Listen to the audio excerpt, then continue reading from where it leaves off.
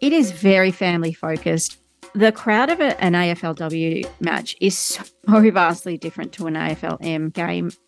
Nicole Hayes is an author, and a few years ago, she and a couple of other women, all keen AFL fans, started a podcast called The Outer Sanctum. It was very on the spot and very unplanned. There was wine, and there was. It started as a friendship group that came out of the first novel I wrote, which was about a teenage girl obsessed with football. And just her inability to safely navigate an AFL space in the 1980s of Melbourne. And aspects of it were based on my own experience. We got talking and we just established an online friendship group, really. The group was often frustrated by who got to talk about the big issues in sport. The stuff that had the potential to make the game unite people or drive a wedge between different groups. We continue to be frustrated by conversations that the football media were having about women, people of colour, Indigenous footballers, families that, sporting families or the partners of players, and how no one with those lived experiences were included in that conversation. And it was really frustrating to us. One thing we thought we could do is start talking about it, and basically a bottle of wine and a very nice meal later, we did our first show. The rest, as they say, is history. That was 2016, and the following year, the AFL launched a national women's comp, the AFLW. It is children-driven. It is diverse. It is safe. It is carnival-like. It's fun. It doesn't feel fraught like the men's game can sometimes feel. And that's something, that's natural and organic. You can't force that. That's happened because of the community, the players themselves, their own stories, but also just the way that it has come from the groundswell. It wasn't a thing that was imposed on the people. It was driven by the people. And when we're allowed to, celebrate women's sport, allowed to participate on that level, it's kind of amazing what we can do and how different it can be. I just see them as different sports in some ways. They're both football, but they're different kinds of football. And I'm completely okay with that, because I do think the women's game and the audiences, the crowd, the community offers something sometimes that I find better and more satisfying, to be honest, than the men's. What is it about sport? It can be both wholesome and invigorating. It can give kids the confidence to do so much more than just kick a ball. And it can bring together people whose nations have been in literal wars against each other for decades. Sport is a powerful unifier, except when it isn't. This is Seriously Social. I'm Ginger Gorman, and this is a social science podcast, not a sport podcast. So when we look at the great ways that sport brings us together, we can't help but weigh them against the ways that it divides us.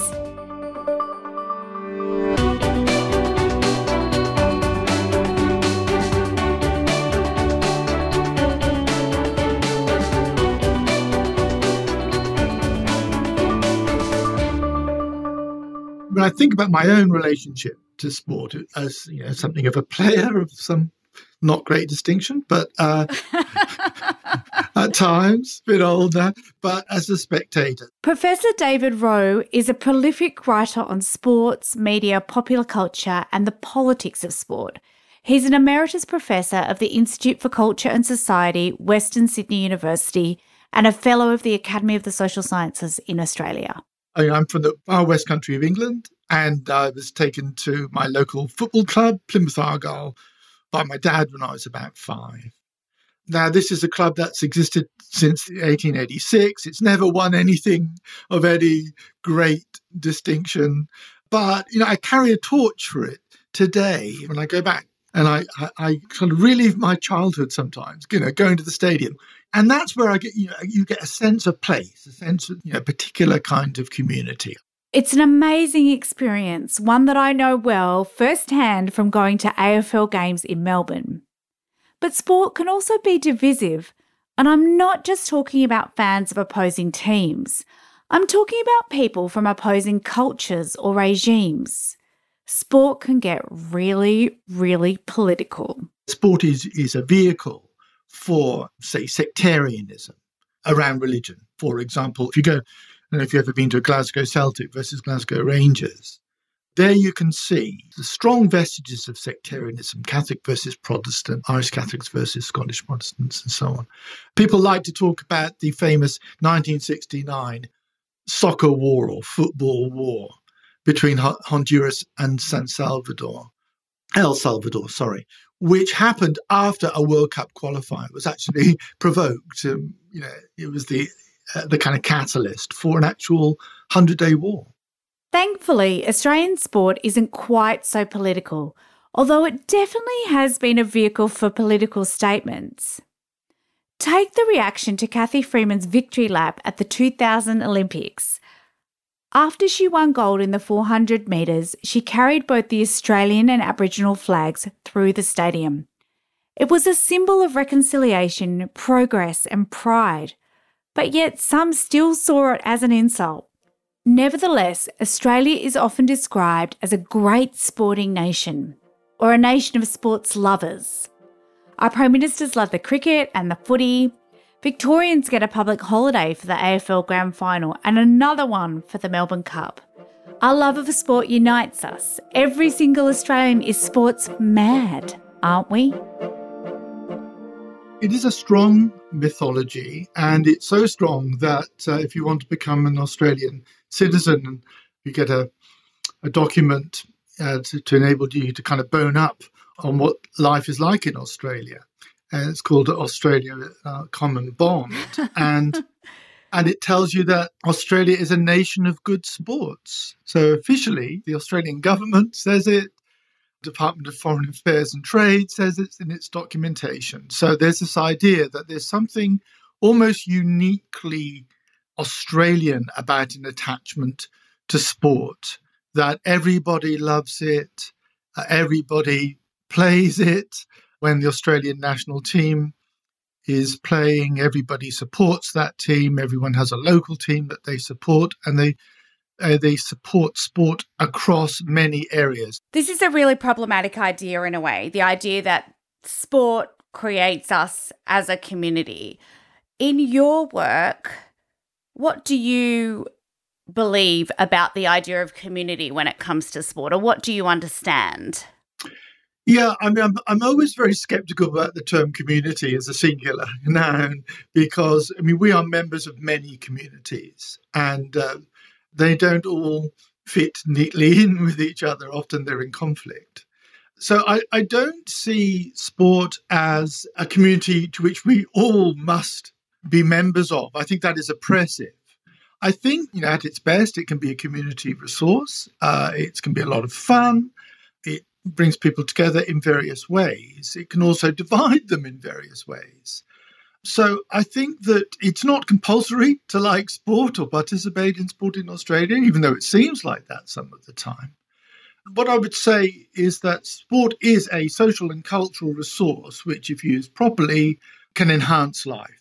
But if you don't like sport and it doesn't mean anything to you, or you get sick to death of it dominating the media, the news media at particular times, such as when there's Olympic Games or something, then you have every right to do so. And you also have the right to be critical of it rather than just accept it as a package, and one is not allowed to criticise this sacred institution.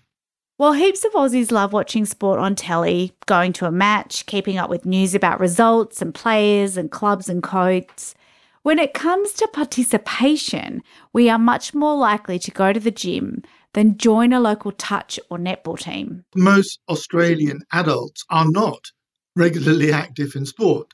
If you're talking about regular sport participation, that is organised sport in Australia, amongst adults, it's about a fifth of the population. It's roughly 1 in 5. So it's not huge.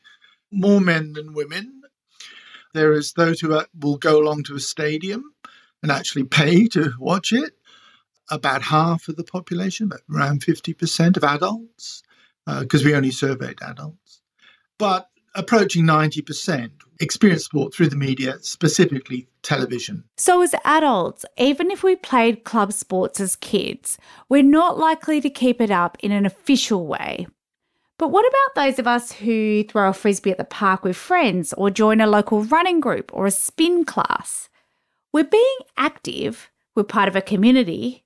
Is that sport? This is why a lot of what you hear about sport and physical activity in Australia, the stats are often very unreliable, because I make the distinction between sport as rationalised physical play with rules and so on, and clubs and associations and all that.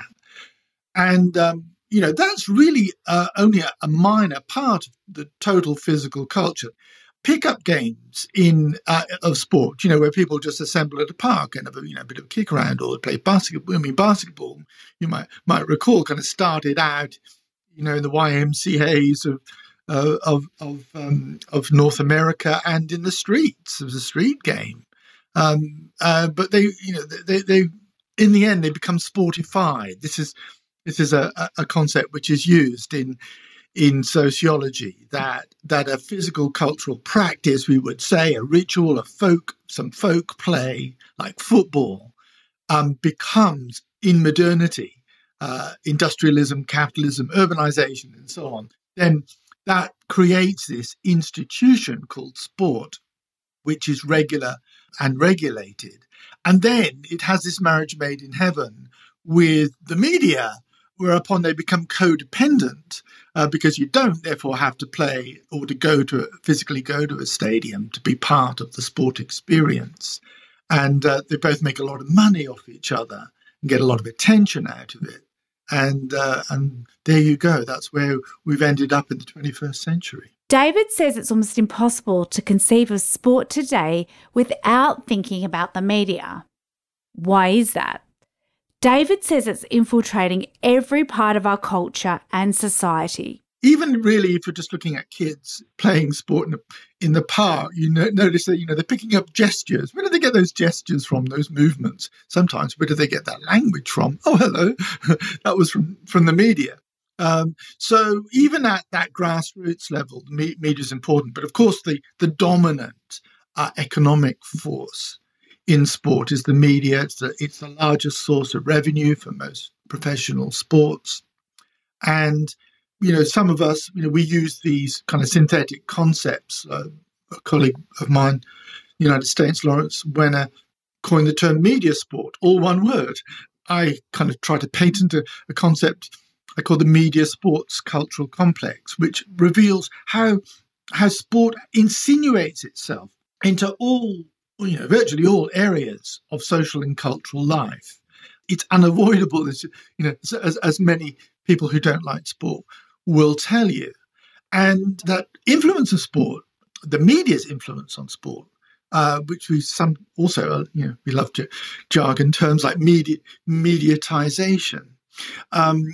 It's actually in representing a form of culture and society in the media. You're changing it at the same time, and you're changing also the wider culture. And I'll just give one other example for people. If you think what's keeping free-to-air television alive at the moment, it's live sport, it's television and current affairs, and it's competitive reality television shows, which are sport-like. In other words, reality shows are imitating sport. They have outcome uncertainty, they have liveness, they have characters, good, bad, evil, noble, all those features. In some way, you could say that sport in the media has infiltrated other areas of the media as well as the wider society. He mentioned earlier that sport and the media have a match made in heaven, but David believes it's a troubled marriage. There's something obviously in it for both of them, largely huge amounts of capital and attention. But it is troubling, and it's hard to imagine that. But there was a time when there was quite a lot of mutual suspicion about sport and television. It was mutual. That is, that sport quite legitimately was worried that if people are slobbing around at home, they're not going to get off their butts and go and pay at the stadium. Well, we've seen it, especially around the pandemic, when sports events were cancelled or were played without crowds. So you had media companies saying, well, look, why are we paying all this money? A huge amount of money, broadcast rights. The AFL's just got $4.5 billion for a 7-year deal, including, might I say, not non-money side to it. But, why are we paying all this money for this content that may not pan out in the way that we hope? Well, sports might be saying, well, hang on, we've got this paymaster television, but it's making all these demands. When we play, how we play, we can't have those endless Grand Slam matches that go on for 5 hours and so on. So let's bring in tie breaks, put in ad breaks in basketball games. Let's try and speed things up. Let's get in the faces of sports people so we can get the reality experience. The media attention and the commercialisation of sport comes with great scrutiny. Some fans will still blindly defend their team or their code through any controversy, and there are always controversies. But others, like Nicole Hayes, really grapple with the issues that put sport on the front page of the paper instead of at the back. Issues like homophobia, racism and sexism. I am in a constant state of flux where that's concerned. 1 minute I'm heartened and the next I'm really disappointed. And it can feel impossible sometimes because these very big revelations expose what you believe to be an improved situation and expose it for something quite different. I think, again, not doing the Pollyanna, but just finding a way through what we should be heartened by and be able to recognise as positive is the fact that these issues are exposed at all, whereas once they weren't. And secondly, that the response is often quite swift now. Instead of months and months of, is it racist? Is it sexist? I don't think it is. You just have to go back to the Adam Goodes situation it was only 2014, I think it was 2013, 14, to see how far we've come in that time where the response is quite swift. The organisations do not want to be attached to that label.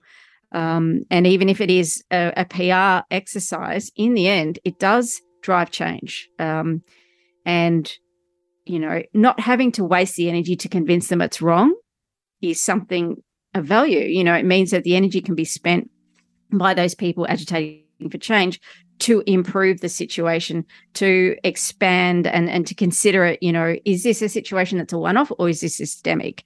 And then to take broader approaches to then ask the question, is this a situation, is this occurring just in one club or is this just occurring in 1 year, or do we need to go wider? Do we need to look harder? So I find that encouraging, and it's also vastly different to how it was only a few years ago. But, sport is a microcosm of society, and it is in some ways a very unique and specialised one, but it's also quite emblematic of a greater society as well. So with the good comes the bad, and nothing is sort of foolproof, I don't think. What impact do you think female sports commentators and reporters have had? I think it's forced the rest of the more established mainstream media to think about how they conduct themselves publicly, how they respond to some of these issues.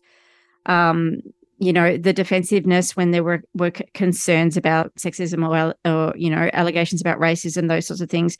It wasn't that long ago that the instinct was to be defensive and to kind of nothing to see here. Whereas I do think by diversifying, inevitably, there are people who have been at the wrong end of those situations, and we're better at identifying it and we're better at talking about it, and it forces the rest of the power brokers, the people who have been there a long time, to be a bit more mindful in how they approach these conversations. So I genuinely believe it's changed the landscape of how we talk about sport.